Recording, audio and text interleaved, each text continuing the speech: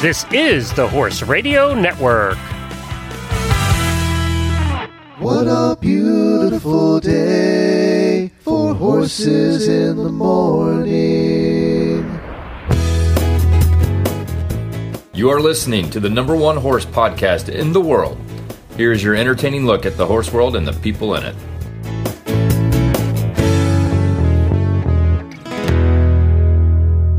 Well, good Thursday morning, everybody. I am Glenn the Geek in Ocala, Florida.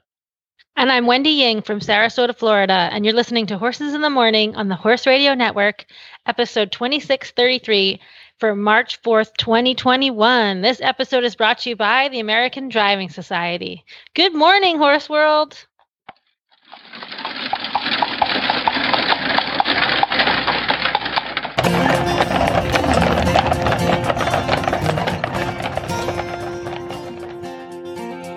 Well, welcome everybody to the monthly driving episode. We do it on the first Thursday of every month with my old friend and good buddy, Dr. Wendy Ying. She is a animal doctor and not a people doctor. You don't want her operating on you. Probably not be the best idea. But she will take care of your horses and your puppies. She will take care of both of them. Well, Wendy, we have a big show planned. What's coming up on today's show?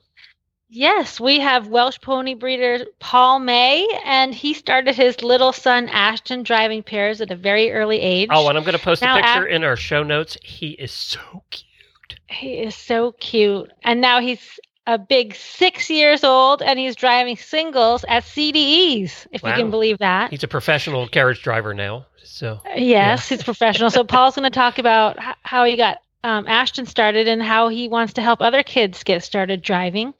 We also have Kathleen Hake with her Carriages 101 segment.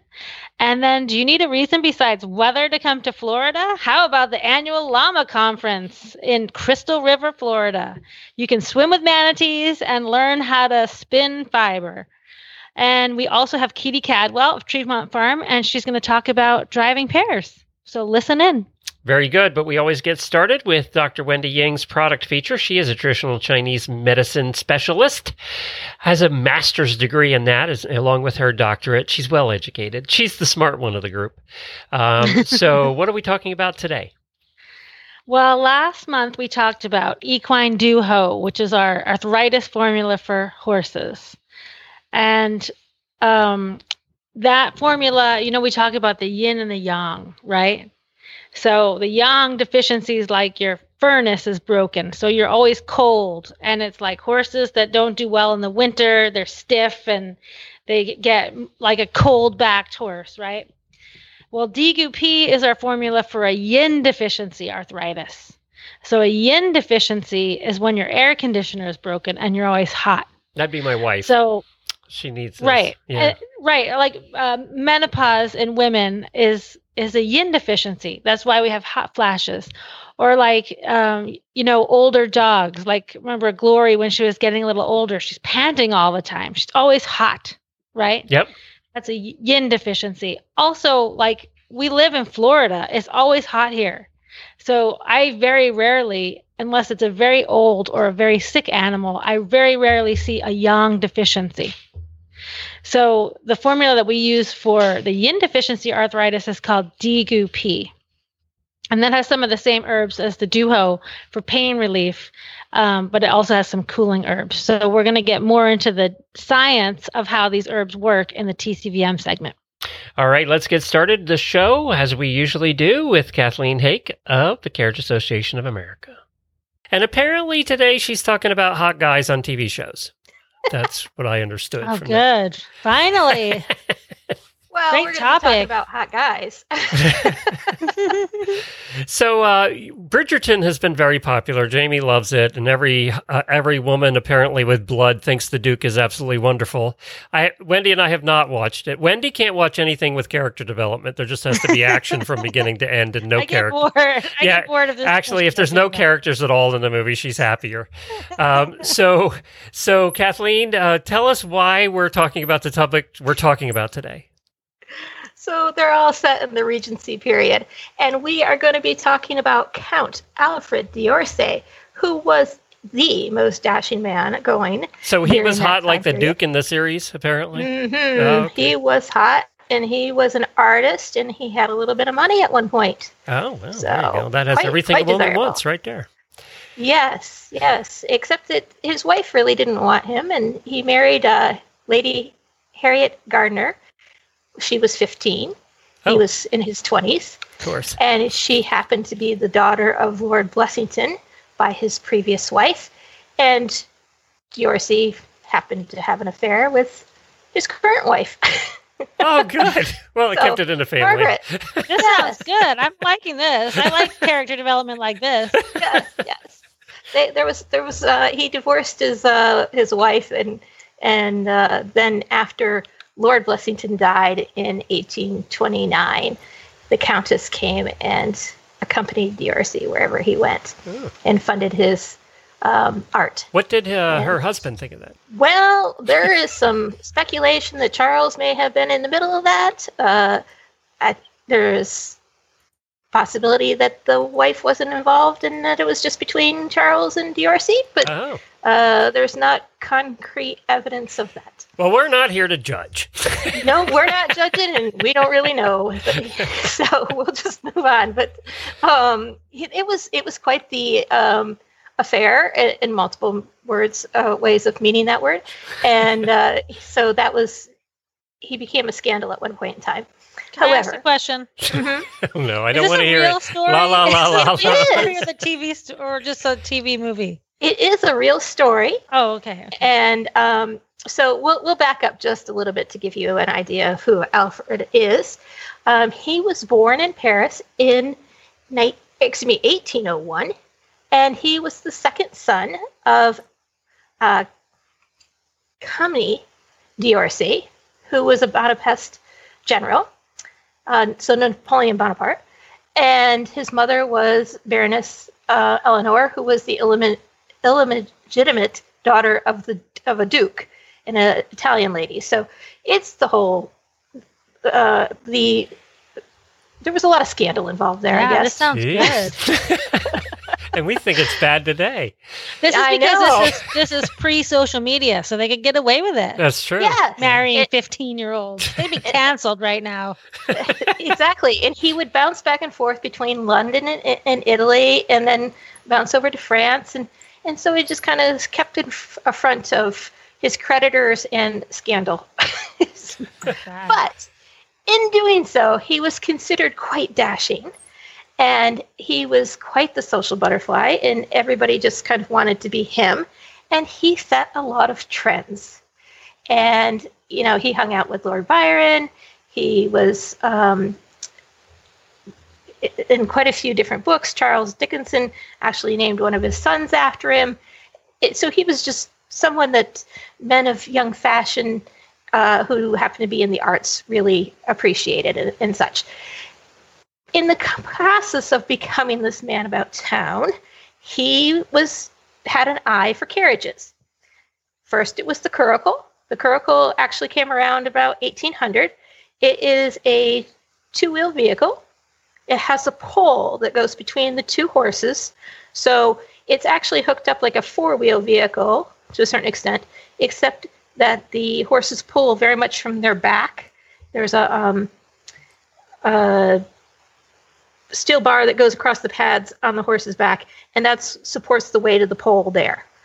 And we don't see those very often anymore. They sometimes have some balance issues. And he was also a fan of the cabriolet, which, Wendy, I believe that you like those as well, don't you? I love those. I think they're so fancy and cool. They It seems are. so, And swoopy and fabulous. they have C springs on the back, so there's this big sweeping spring that you see.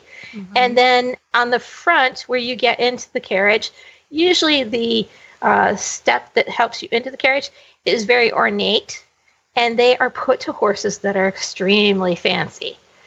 And they also come with tigers.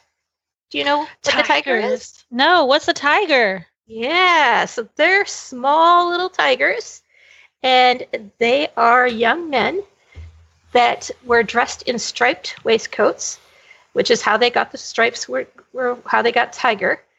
And the They smaller were your like tiger, servants while you're in the car? yes, Yes. Oh they my would get God, I out. definitely did. I need one of those. No wonder I love that. And usually they're under the age of 10. I mean, these were very, very small. Talk about child children. labor laws. Yeah. I Yes. just like them a little bit older than that. Yeah, But she wants him at least 18. Can you make him 18, please? So there was a small padded platform for the tiger. on Anybody the that back. says things haven't gotten more civilized since back in that day, let's also keep in mind they didn't have running water and bathrooms either. So there's that. that's not Absolutely. And the streets smelled like, you know what, all the time. You know, it's so funny. They don't show that in Bridgerton, do they? Not at the age, no. No, there's no, I don't think there's any, there's a lot of outdoor scenes, but I don't believe there's any real horse manure involved. No. So they really wanted what we would consider a high-stepping horse. And so you would have this little tiny kid out front. And he was supposed to be of good courage and very self-possessed. And he would be, you know, next to this big horse, strapping horse. And it made quite the presentation. And it was something that everybody that wanted to be seen in Hyde Park or in the fashionable squares and streets of West End during the London season would have had. And so that was something that both of those vehicles were encouraged and supported by Count d'Orsay. In fact, he liked them very well. He was hanging out with Lord Brougham, who, of course, had the Brougham created for himself. And so he was like, I think that I should have my own type of vehicle. And so he decided to create the d'Orsay. Now, the thing that's really interesting about this is that there's really only two things that set them apart from everybody else. One is they have 8 springs, which is a combination of C and Olympic springs. Yeah. So it had to be a good ride. Right. And so that's a lot of spring. And then they pretty much all have a perch or a reach, which is the piece of wood or metal that runs from the back axle to the front axle. So that supported this vehicle. Because of the C springs, it's up in the air quite a bit. Mm-hmm. And so this perch kept everything together. And in a lot of cases, they were swan or crane neck perches, which are beautiful, sweeping, and everything about these vehicles that d'Orsay liked was sweeping, and some of them had S-curves in them, and just really elegant. And so, Were they open or they were fashionable, closed? Were they? I assume they were closed. He had to hide his mistress someplace. I don't think he really cared about hiding her, but they are typically closed. Okay, good. Yeah, they had like a compartment that sat on. Yes, Yeah. and in most cases there are there's just room for 2 people inside. So there are several different.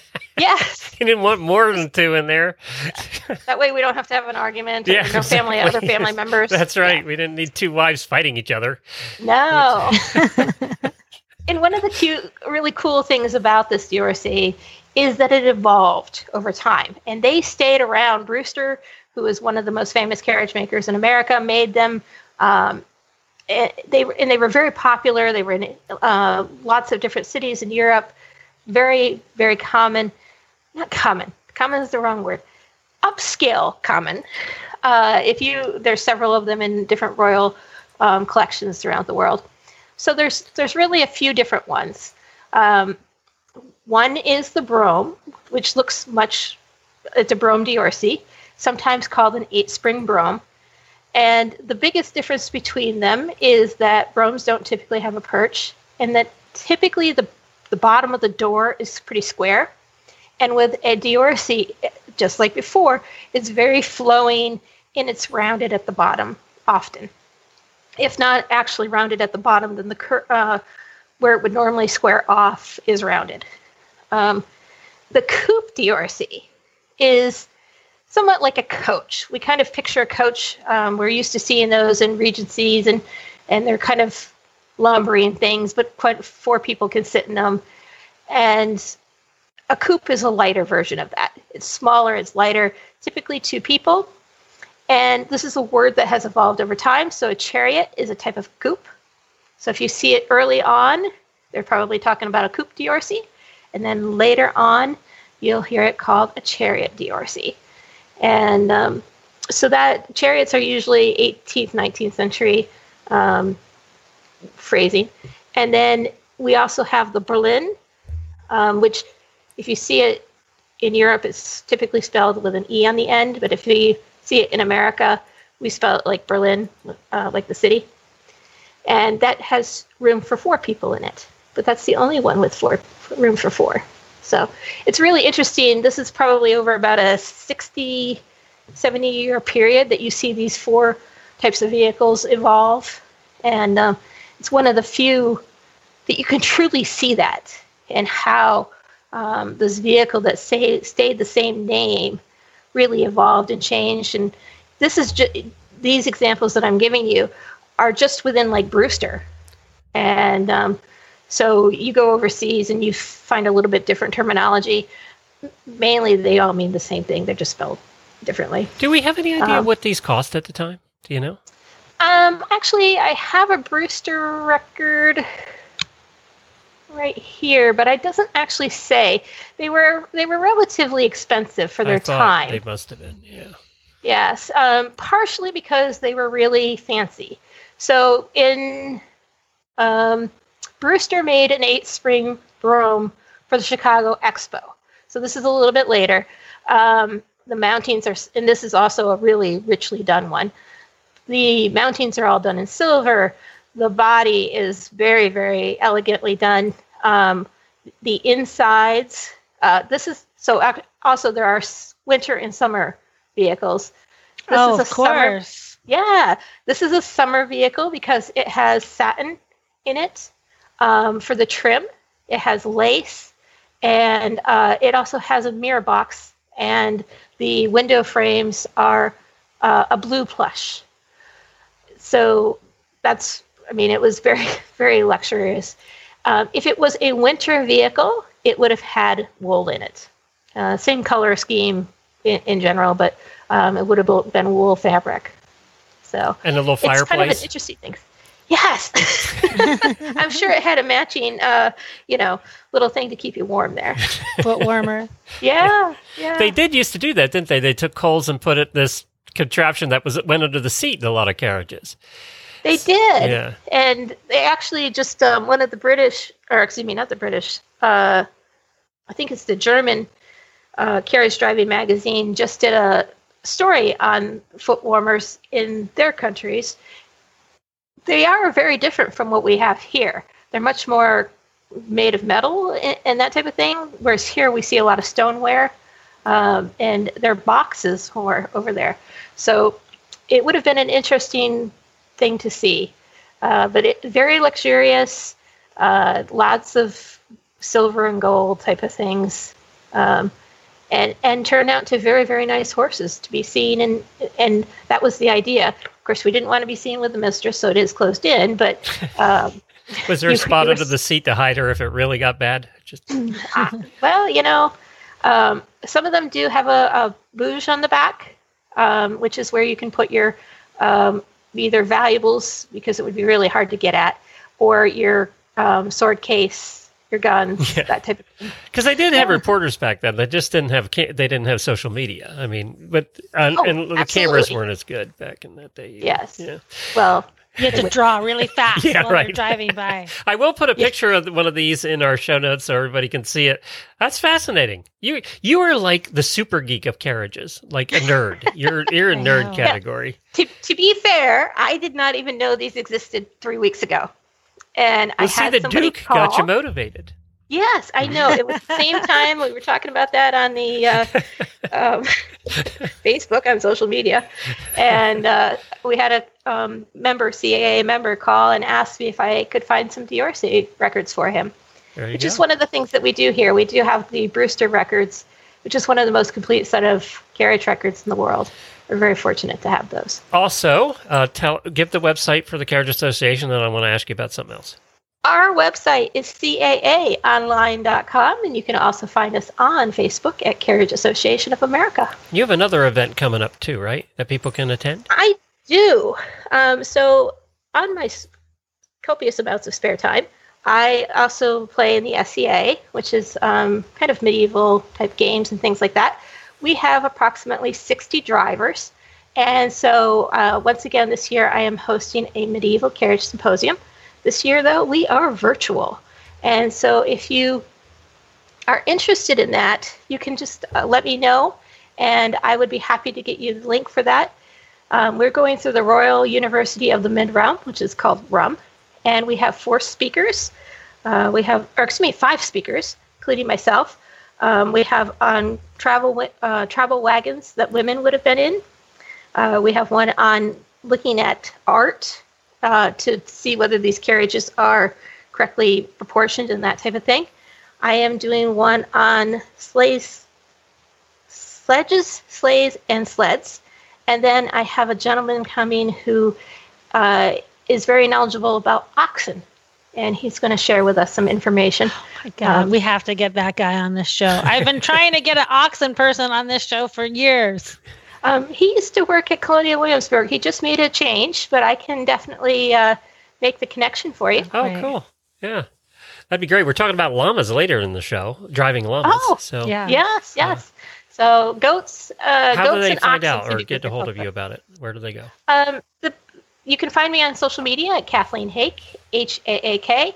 And the other way you can find it is by looking on Facebook at the Royal University of the Mid-Realm.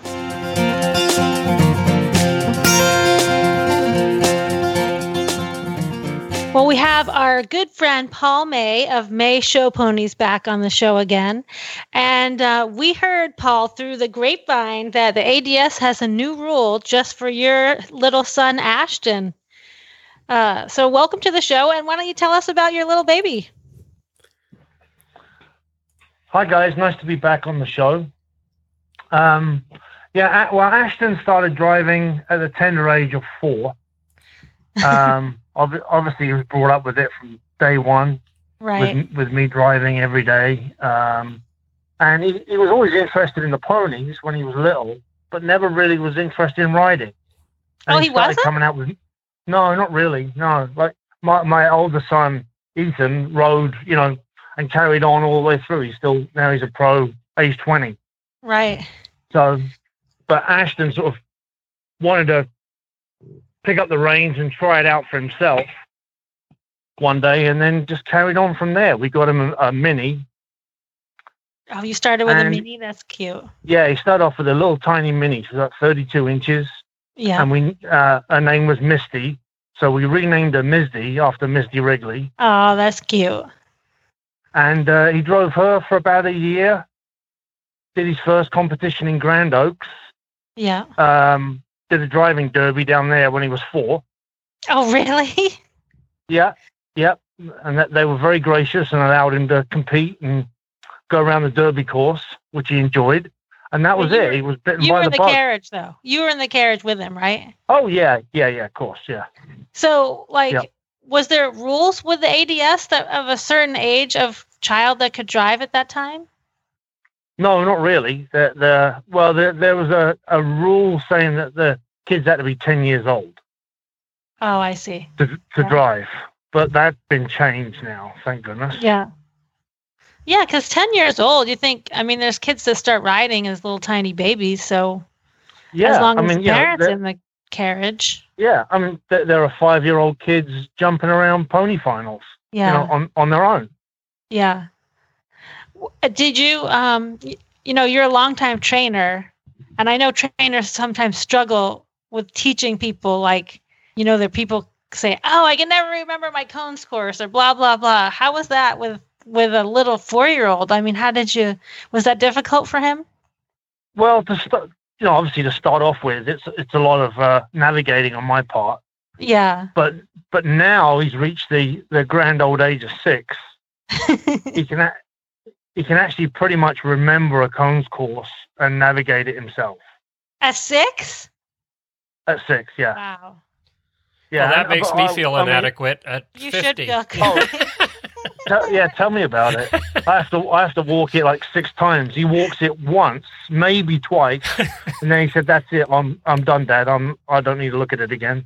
Oh, that's just You know, disgusting, it must be to be honest. Sports, no, it must be like sports because I grew up ski racing, and I don't even remember the first time I ski raced. Like my parents took me to the top of the hill, and you just ski down.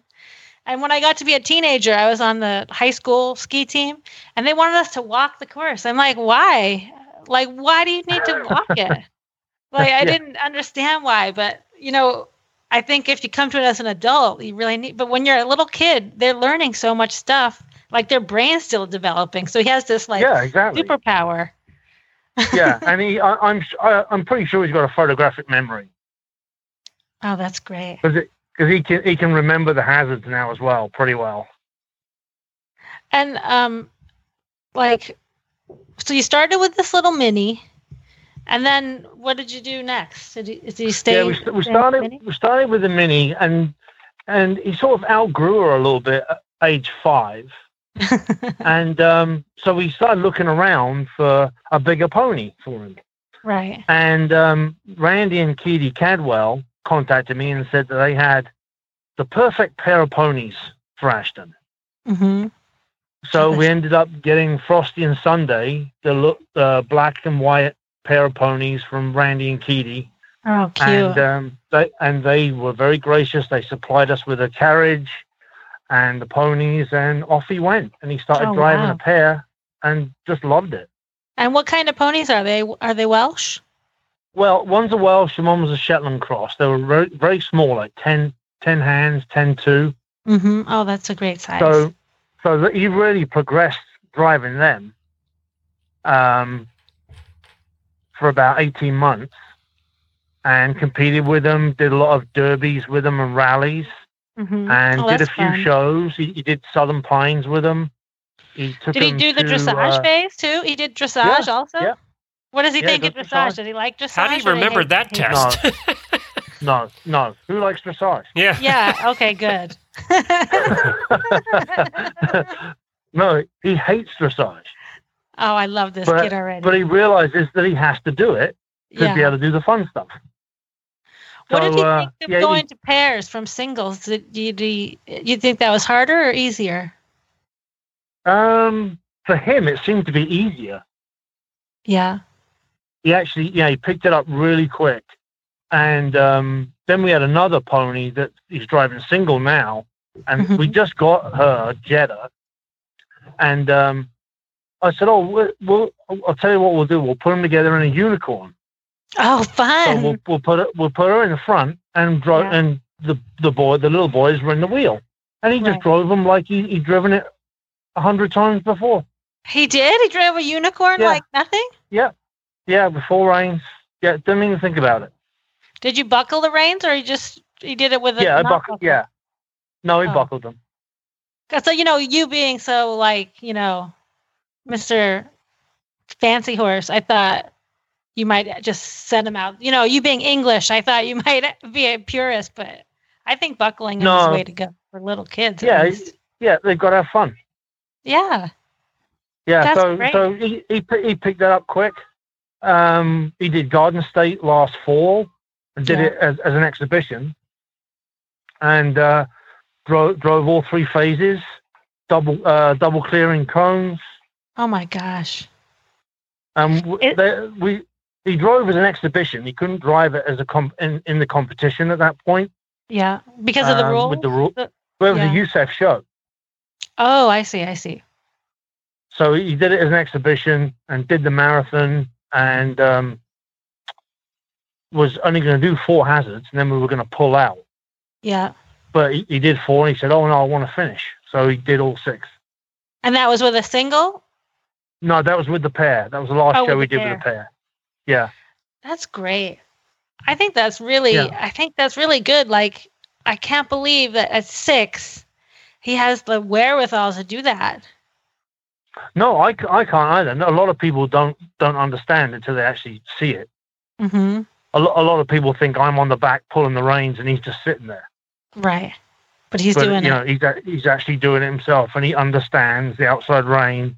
He understands circles and bending. Well, and growing up with ponies too, like his whole life, being in a family I mean, you have a lot of ponies that are born there on the farm, and he grows up with foals, and he must, that kind of lifestyle also must make him he must really understand horses a lot too. Yeah, he does, and he enjoys it, Mm-hmm. But we're doing the same with Ashton as we did with Ethan. Like we've never pushed him to do anything. If he doesn't want to do it, he doesn't do it. Yeah. Well, that's good. They've got to enjoy it. And so this is so inspiring for other people that have kids if they want to get their kids into driving. You're never too young to start, right? But like, how do people how do you have any advice for people getting started with their own kids?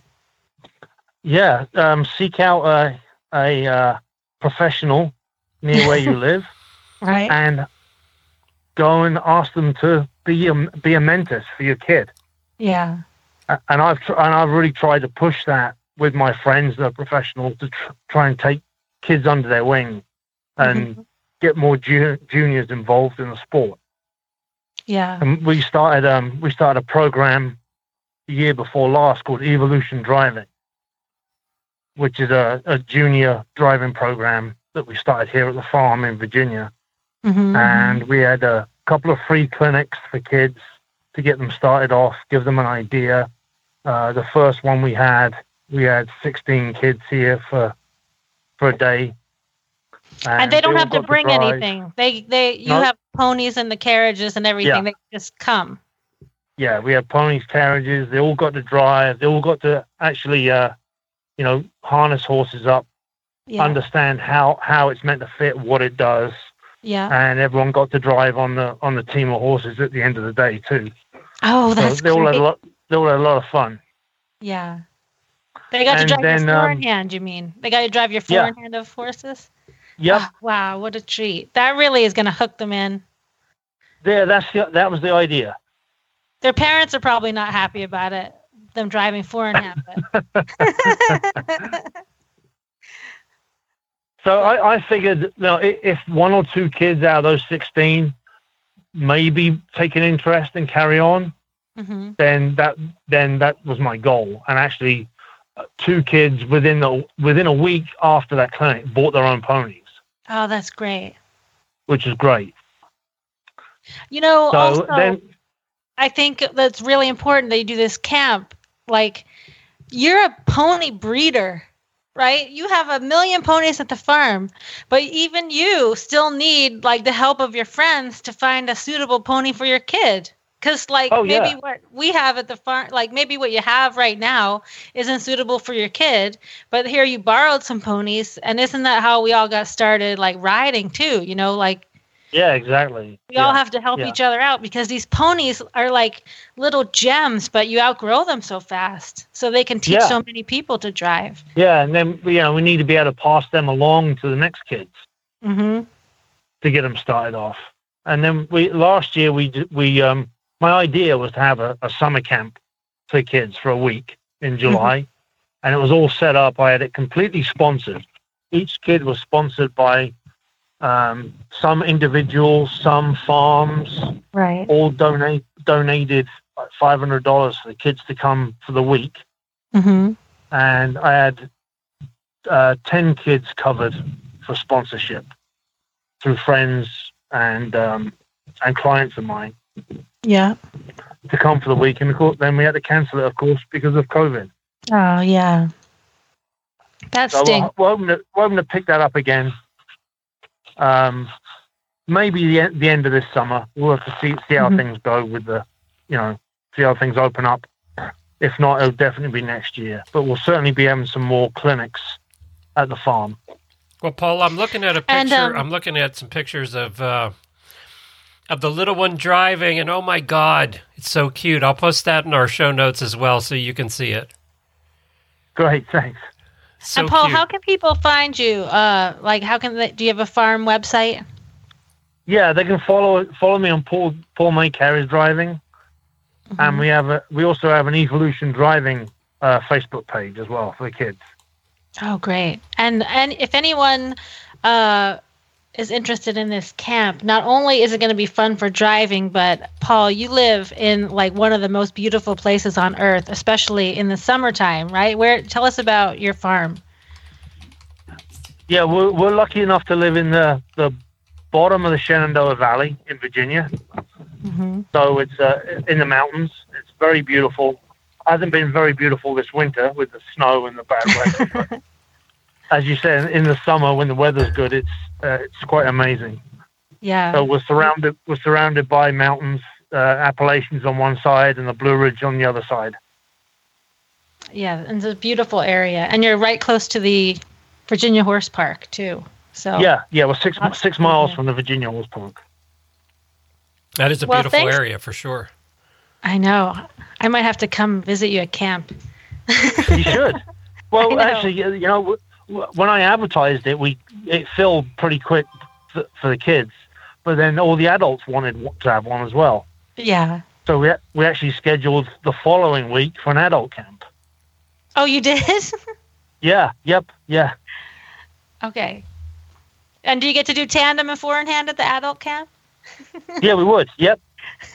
Everything. Yeah. That sounds great. Well, Paul, thanks so much for joining us. We're so excited that that your kids are doing great, and thank you so much for helping other kids learn about driving. Yeah, thank you. I appreciate the coverage. This show is sponsored by the American Driving Society, and one of the benefits of being an American Driving Society member is you get the whip, and the newest whip just came in. What's in it, Wendy? Oh, it has all kinds of fun things in it. By the way, we should explain what the whip is. It's an actual physical magazine you get in the mail.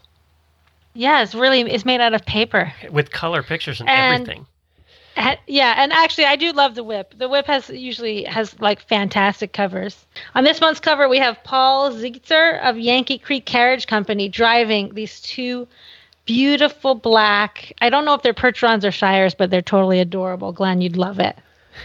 And then also they go over all the different programs in the ADS. If any of you went to the virtual meeting that they had, the annual meeting, they gave away some of the awards. So congratulations to Tracy Morgan for being awarded the President's Award, and to Dottie Paul of Aiken, South Carolina for Volunteer of the Year. Anybody that's done any showing on the East Coast knows that Dottie Paul is she deserves a Volunteer of the Year. She is like the happiest, most helpful person that you'll ever encounter at a show. It also goes over the hours to drive winners. And the big winner this year with 1,500 hours to drive is Ray Mansur. Wow, that's a lot of hours in 1 year.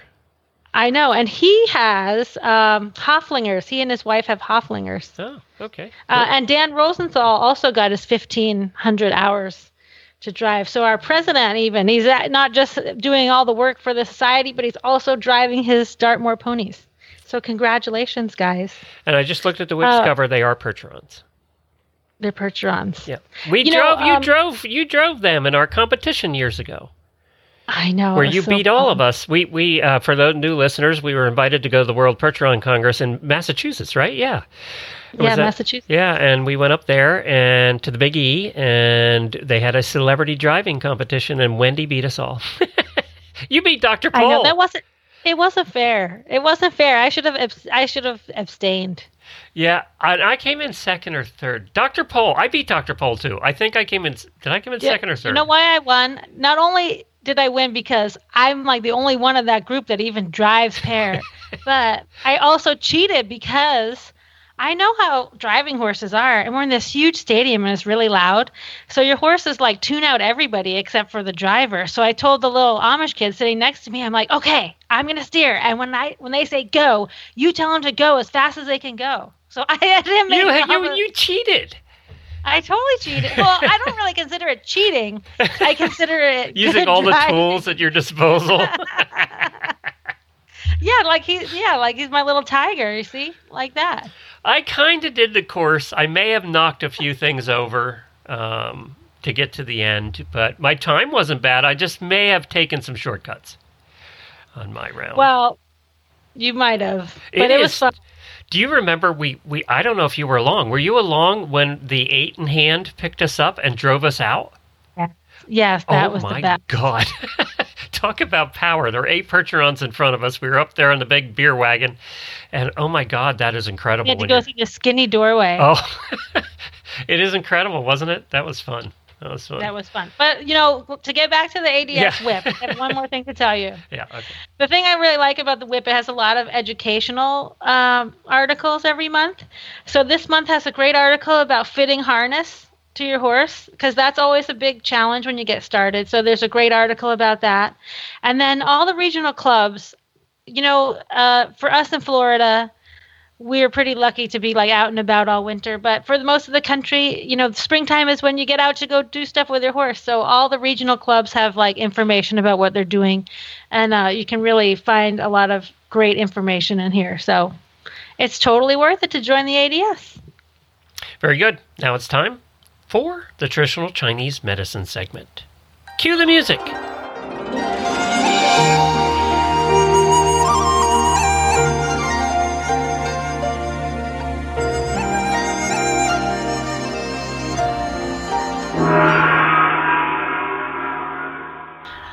We're talking about our DGUP formula. So like I said earlier, this is our formula for yin deficiency arthritis.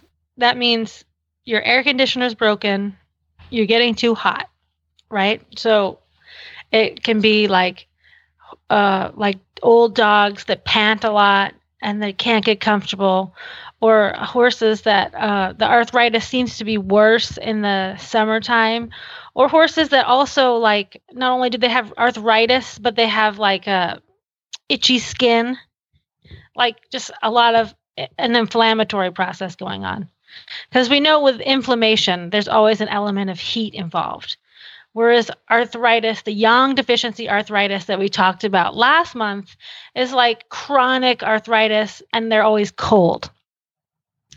So some of the herbs that we're going to talk about in this formula is the title of the formula is called DGUP, and that stands for the main herb in here. And DGUP is the root bark of the goji berry plant.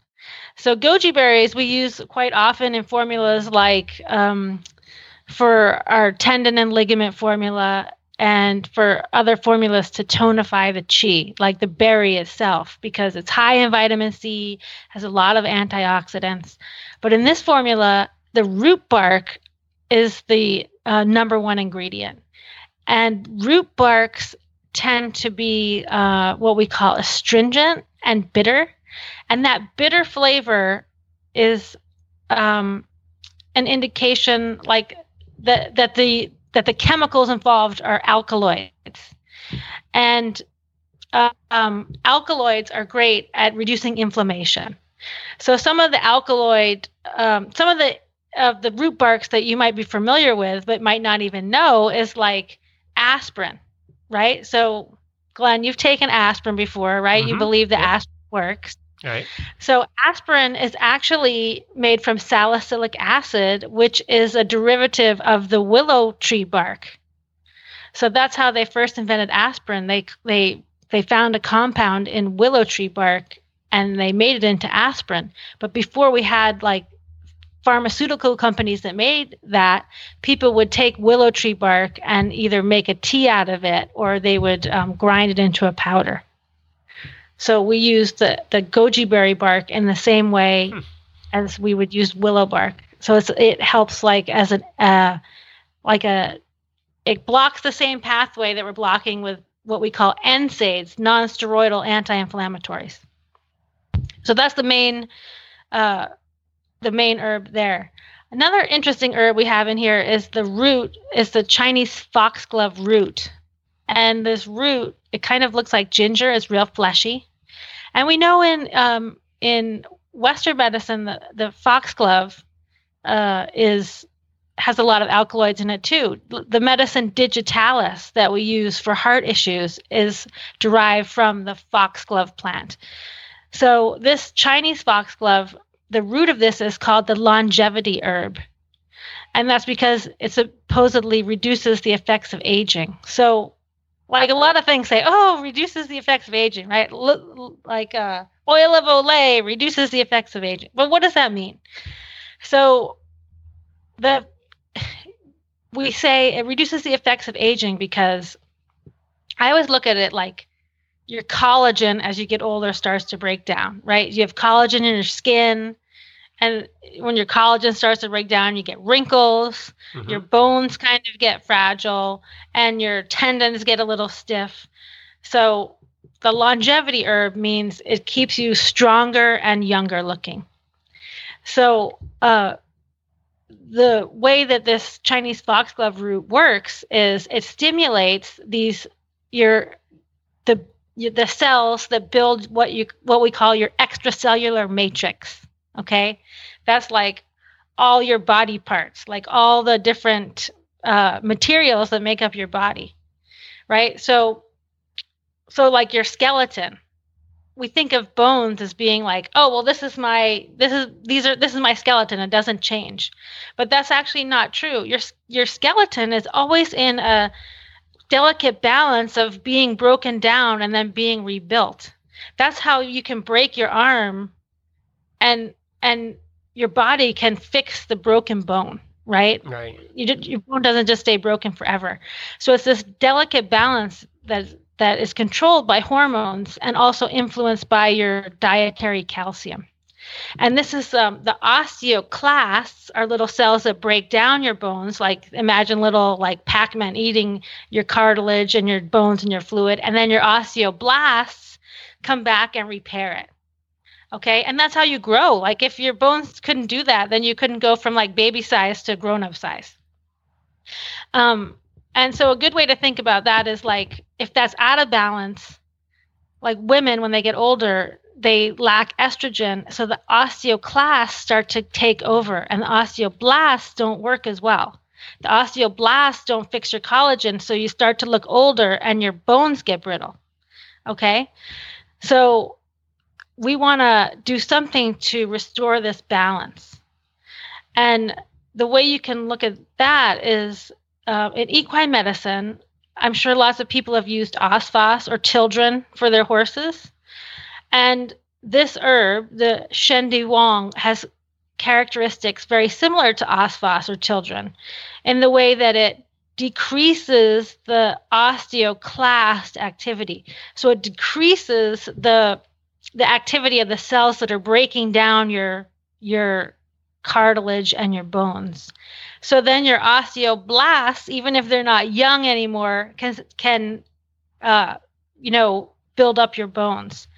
Also, we use a lot of polyglycan or Adequan and Legend, right? And that is to help your joint fluid to stay soft and to protect your joints. So using these Western medicines, we're trying to spare our good cartilage and our good joint fluid. These herbs can help do that because it helps with stopping the osteoclasts from breaking down your young bones and joints.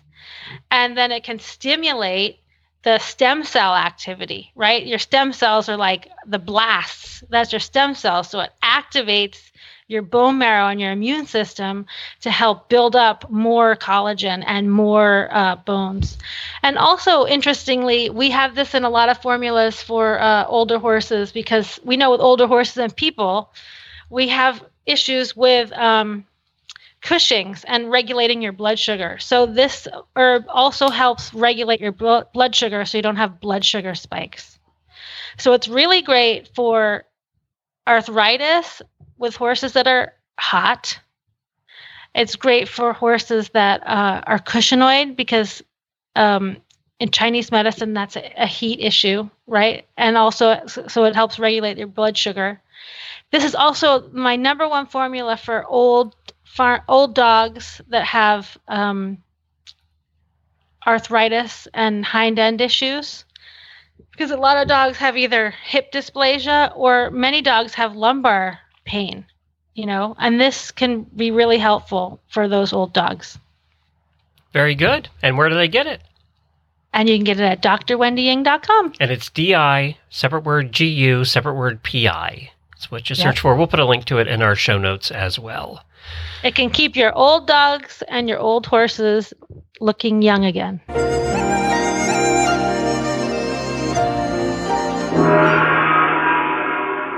if you're a regular listener to the show, you probably know that we did a segment a little while back. Matter of fact, it was on July the 2nd of 2020. We did a segment on driving llamas, and it got so much interest.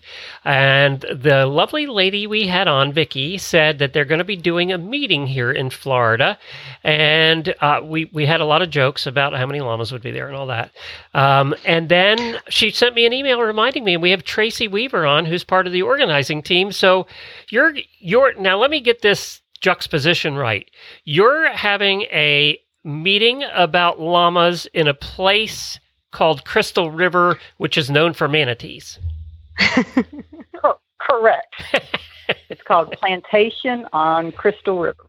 And it is beautiful. Crystal River. If you haven't been there, when you come to Florida next time, you got to go to Crystal River. It's absolutely beautiful.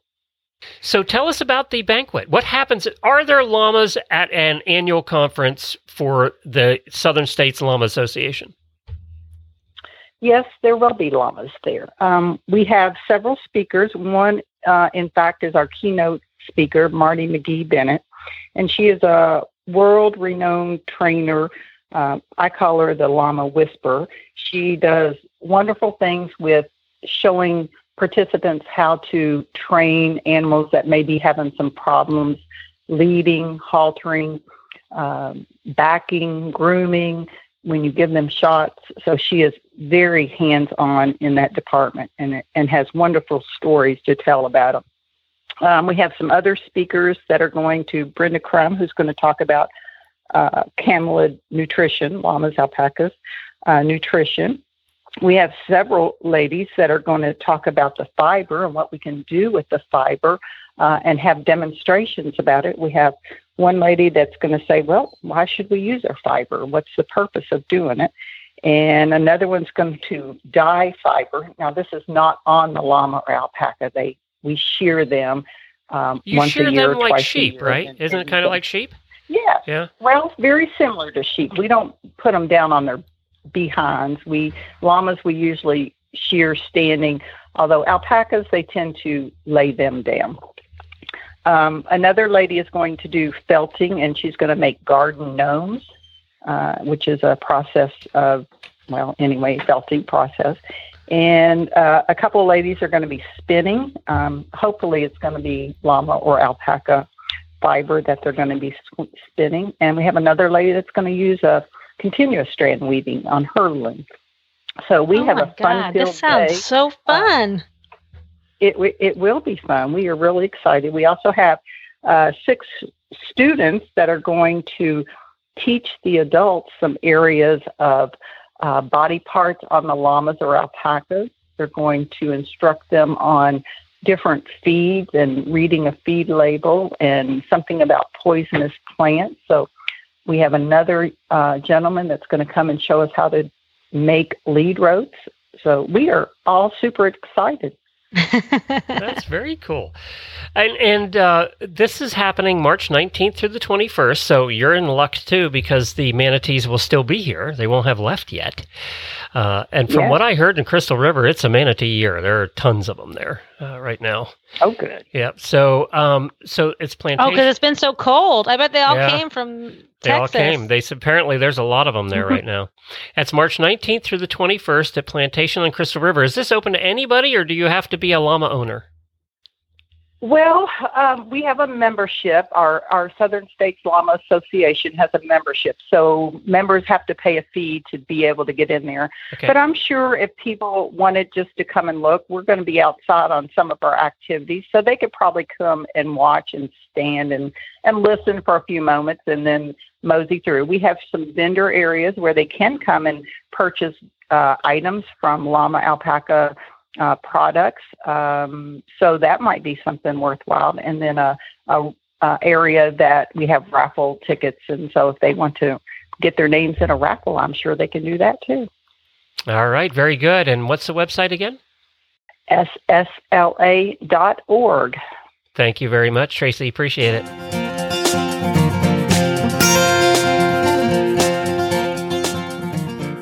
Well, Katie Cadwell is back again this year in 2021 for the Tremont training session.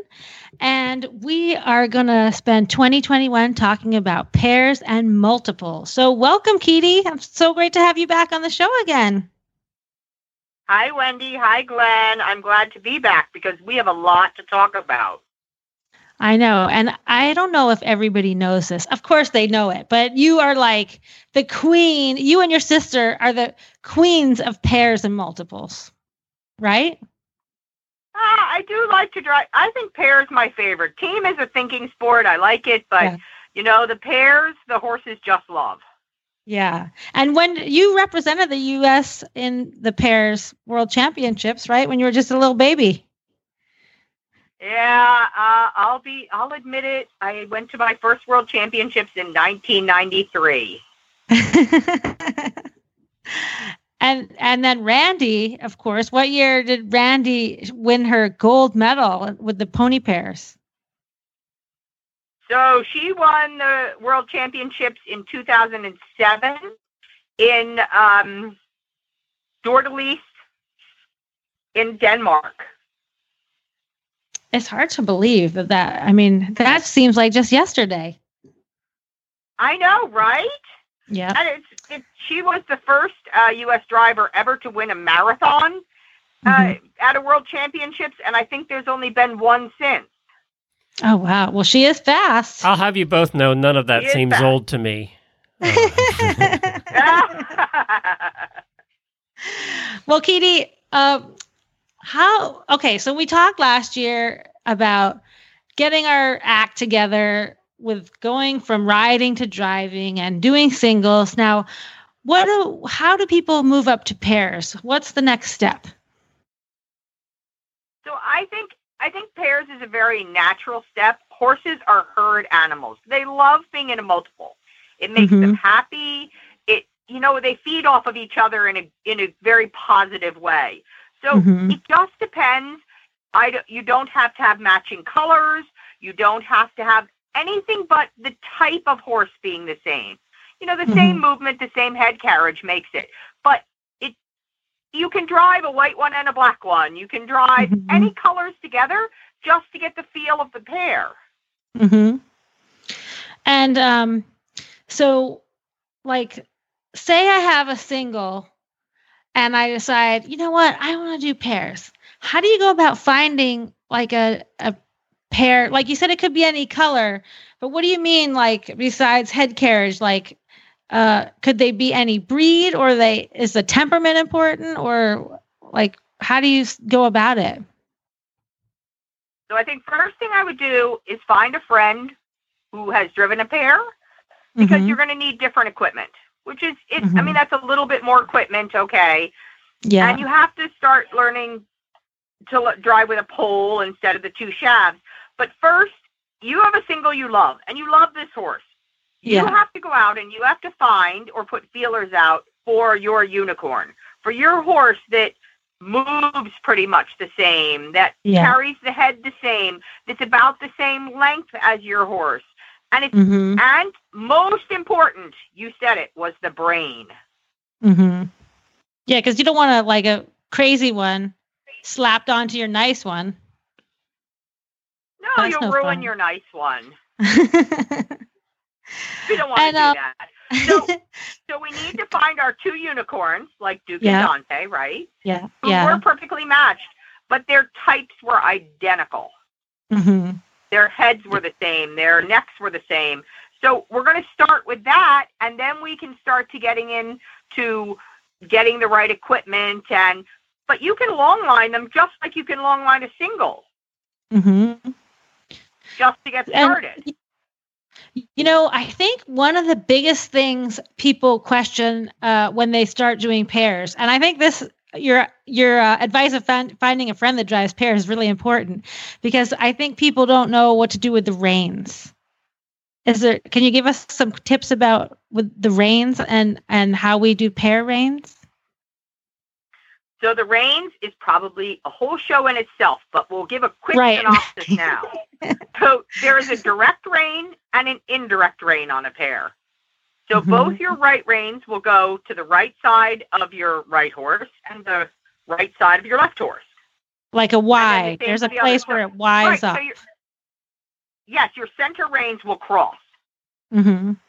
And there are holes on the reins which let the reins in and out. And what that does is make the horse closer to the pole or further from the pole. It is not a way to go the back and forth. Mm-hmm. So what you want to do is find a neutral on your reins where you have maybe 5-inch difference in those reins, whatever's comfortable for your horse, but a neutral zone around that 5 or 6-inch range, Mm-hmm. so that your horse has enough room for its head and doesn't have its head pulled to the inside. Mm-hmm. If it's pulled to the inside, then your coupling rein, the one that goes to the opposite side horse, is too short, right? Yes, exactly. And if it's too long, and if it's too long, then when their heads like can go out to the outside, but you have less control when you're pulling on your reins to stop and turn and steer, right? Right. But when you start out, you just want to find that neutral, because I will always tell everybody, when you start driving the pair, the best thing you can do is just go down the road. Just go straight down the road and get a feel for it. Don't try to drive a pair the first time in a dressage rein or in cones. Just go out and get a feel, because it's a different dynamic to have the two horses together as opposed to one. Yeah. I think sometimes I feel like when I started driving pair, I felt like I was driving a boat, because, like cars can turn fast, but with a boat, you have to like plan ahead. You got to like make your turn, and then we turn, and then you get to, it's a lot slower, I feel like, when you first start driving pairs. Yeah, it's like the sports car versus the family truckster. Right. Maybe. But when you get good, you can go like so fast. You can go much faster than a single. You can, but on the pair is the easiest one to shut down the horses, the inside horse. So if you were driving a pair and you pulled really hard on that inside rein, you thought, I have to turn really hard. And you turn really hard and pull on that inside rein, you pull the inside horse back to you, and then the wheels don't go forward, and you lose all your momentum. So there's a real key in the pair to keeping those horses moving forward through the turn. Oh, yeah, that's a good point, because I think, too, when you start driving pair, you need to make sure, like you said, your inside horse is pulling in his traces when you go around a turn. Yes, it's the dynamics of the pair carriage. They need to keep that wheel moving forward. But you need to get used to it, because the first time you drive a pair, you're going to say, wow, that's a lot of horsepower. And you may be going half the speed you're going with a single. It just feels like so much more momentum. Yeah, that's true. It does. And then we're going to add another horse on and another horse on and another horse on. So, yeah. And as far as harness goes, like you and I both really love our Zilco harness. And one of the reasons I love it is because it's so, you can do singles, pairs, whatever. You just need a couple extra pieces. So do you have any like tips about harnessing? Like, do you need to buy a whole new pair harness, or should you just like add on? I think you can just add on. It's just fine. You would take your shaft holders off and then buckle it down straight through. But like you said, the Zilco, and actually I think most harnesses now have a conversion. So you can use the two single harnesses to make a pair harness. The one thing you would need different is reins. Right. You need reins. And then and you need pole straps, right? Yes, pole straps. So, and can you just very quickly talk about the pole straps? Like, what do we want adjustment there? So you want the pole to sit comfortably in front of the horses. So when you're standing in the barn, you don't want it pulling them forward, pulling them backwards, or pulling the breastplate or collar to the inside. So it should basically just sit comfortably in front of your horses so they have the freedom to move and use themselves. Okay. And Oh, Wendy, we have so much to cover. I know. Just this very quickly. I know I keep trying to squeeze more things in, but this feels like the basis of pairs. The difference between single carriage, the horses use a britching to stop the carriage, but I've seen people drive pairs without britching. So how do they stop the carriage? Okay, I admit I do not drive my pairs. I do not have britching on. So you can use britching, or you cannot use britching. But you use the false martingale that goes from the breastplate to the girth. And so when the carriage rolls forward, the breastplate won't pull off their chest. And that acts as a brake also. But I do always have carriages with brakes on them, which nowadays most carriages do, especially pair carriages. Right. And so that's why the pole strap is important, because if you don't say, I mean, of course, we're going to use brakes. We use our brakes a lot more when we're driving pair. But for the horses to be able to hold the carriage back, the pole strap engages. And like you said, the breast collar and the false martingale all have to be adjusted it's as important as your britching with the single. Right, because if we have it too short, the horse is in draft pulling all the time and never gets a chance to relax. And if it's too long, the carriage will roll up on them and hit them, and that is not pleasant. That's bad. That's bad. Okay, Katie. Well, thank you so much. Those are some great tips to get us thinking about driving pairs.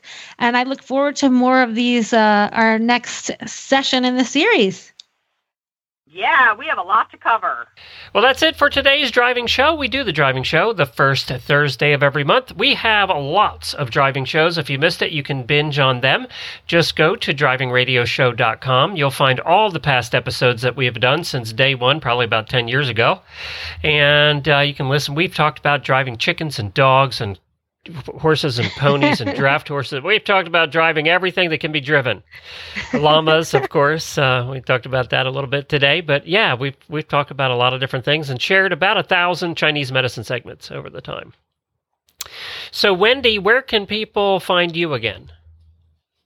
You can find me at drwendyying.com. And if I am not having writer's block, there might be a new blog post up. She's better at talking than writing. She's like me. I know. And this is like... How did you ever get through doctor school and this masters? This is gardening time in Florida. The masters almost killed me. Yeah, it did. I was around when she was doing the masters. It wasn't good. I had to write this thing. My dissertation was 50 pages. You know, if it hadn't been for that excellent significant other of yours who is a master chef, you would have never gotten through that time. I would have died. I would have died. Please tell Kyle that I am so jealous. I'm jealous of you, actually, because you get to eat his food. He's posting, and he cooks like that every freaking day. He's posting all these gourmet meats he's roasted and smoked over 24 hours. And oh, my God. Oh, you should see it. You should see. He is like, and he has all these cookbooks and he tries all these new recipes. Is he trying to fatten you up? What's he trying to do here? I guess so. I'd be 300 pounds if I lived with you. Well, good thing I like to garden a lot. Good thing. It is amazing. Now, the other thing I have a bone to pick with you while we're on the air, because then you can't get out of it. Okay. He posted pictures of the garage area. You have this great big garage in the back, and you apparently got it all painted and, got the porch all done and everything. But apparently, Jennifer and I's apartment's not built yet in the top of the garage, as was promised when you first moved in and we came down. You promised that we would eventually retire in the apartment above your garage, and he is reneging on that. And also, as part of that rent, I would like dinner rights and privileges because. Well, now you're going to have the camper. You can plug it in the driveway and come in for dinner. Okay. So is there an HOA fee for the dinner rights? Is there what did Disney have? They had a dining plan. Is there a dining plan I have to pay for every month? For the dining plan? Yeah. No, there's no dining plan. You're a lucky girl. You know that, right? I know. Dr. Kyle's the best. And he has a job, too. You're really lucky. I know. Well, he's my little tiger. And on that note, I'm going to send him a striped outfit. You can find the links to today's show notes at horsesinthemorning.com or right there on your player. Just scroll to the left or right. Most players have the links right there. And we have a lot of other shows we do in the Horse Radio Network. You can find them all on our app. Just search for Horse Radio Network in the iOS or Android App Store. We have like 20 shows now, so you want to go check them out. The easiest way to see all of our shows is go to horseradionetwork.com, scroll down to the middle of the page, and you'll see all the shows listed by category. So we have a lot of them that you can try. You never have to leave Horse Radio Network for your horsey podcasting pleasure. That's it for today. Thank you, Wendy. All right, keep the shiny side up.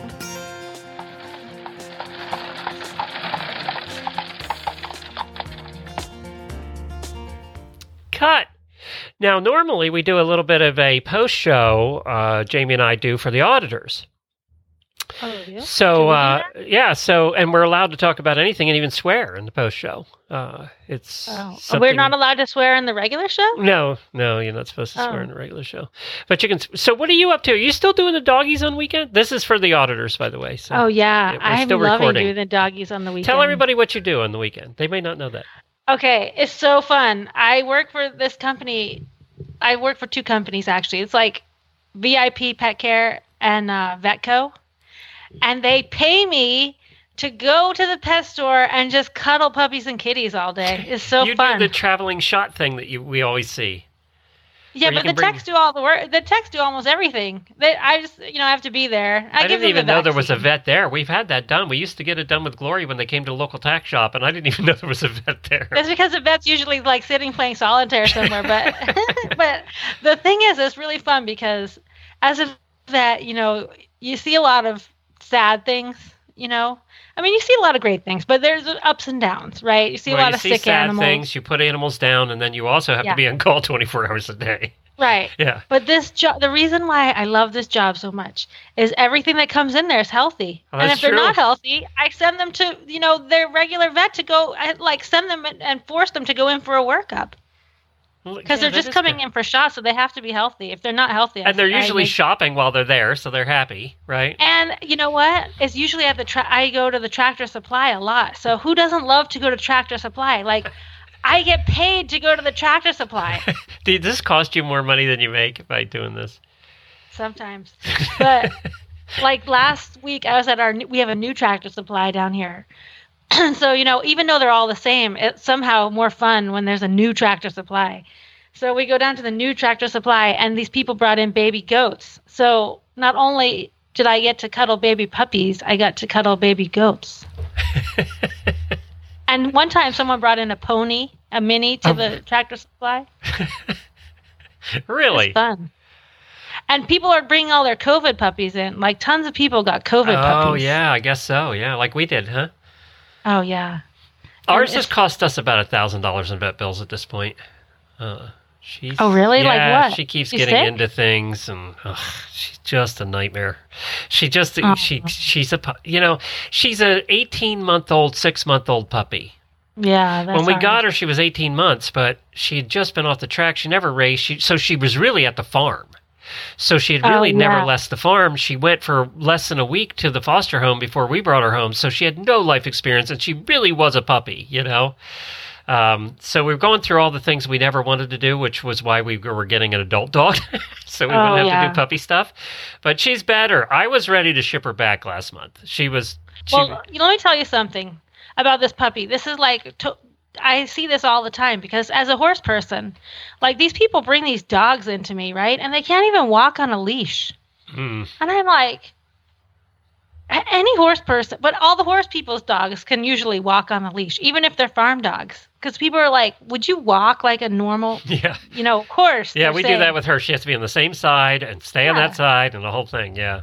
And it's just like, horse people would never let their horse just like walk around and be a total idiot. But dog people, I think, is because they're dogs, so they're little.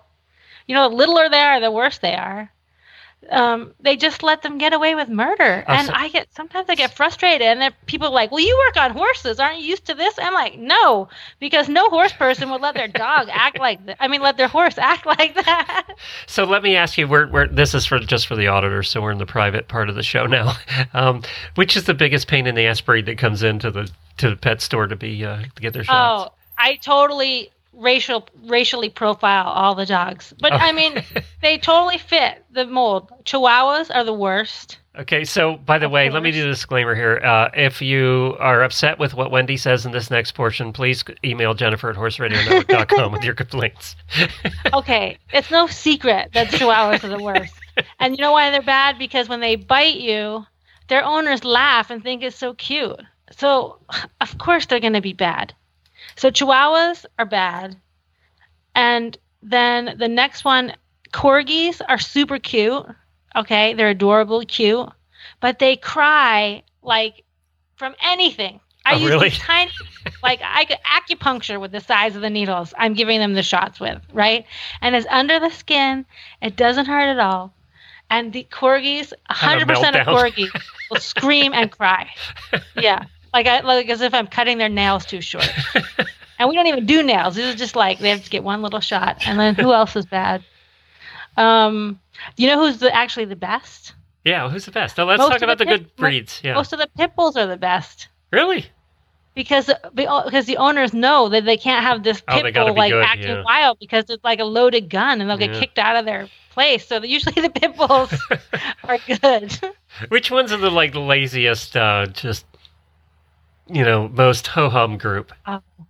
You know what I love? I love when the Basset Hounds come in. Oh, yeah. Jamie has the Basset Hound cross. Yeah. Oh, my God. They're hard to get blood out of, because I have to take blood out to get the heartworm test. Or is their skin thicker? Yeah, so, imagine, if you've had blood taken, right? Yeah, with many humans, times.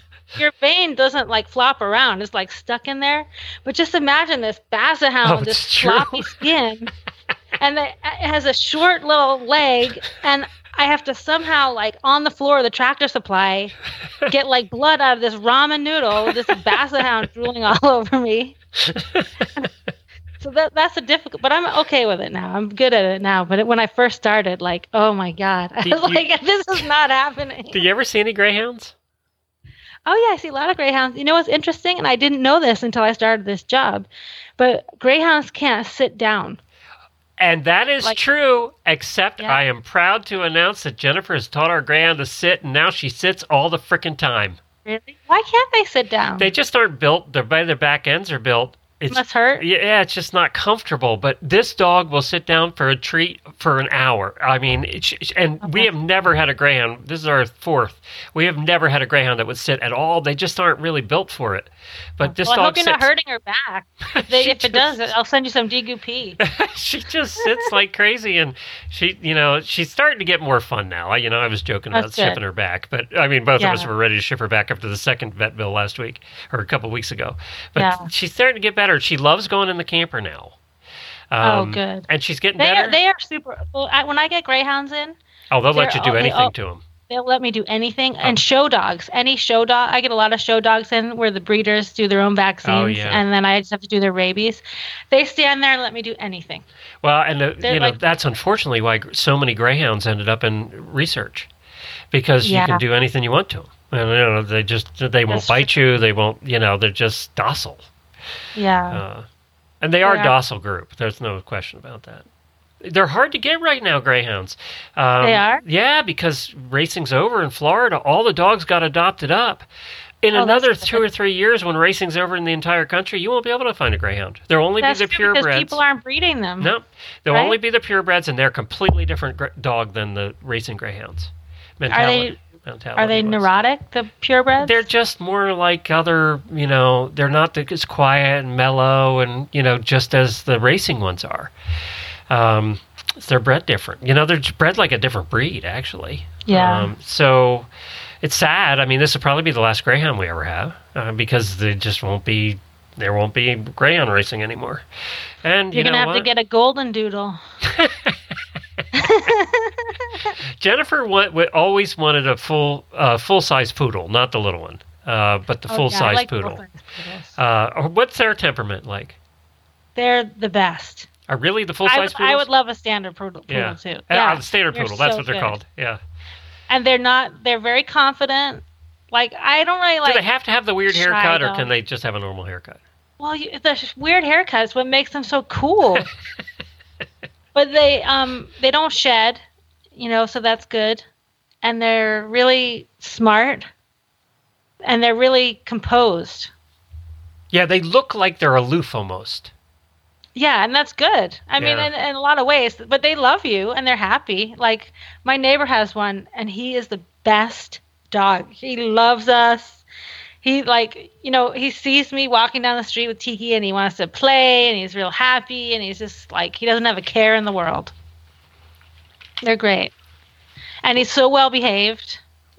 We looked to get one when we were going to get the Greyhound when we got Pickles, but she didn't really want to spend $3,000 to $5,000 on a dog. I know. And then you almost have to get a puppy.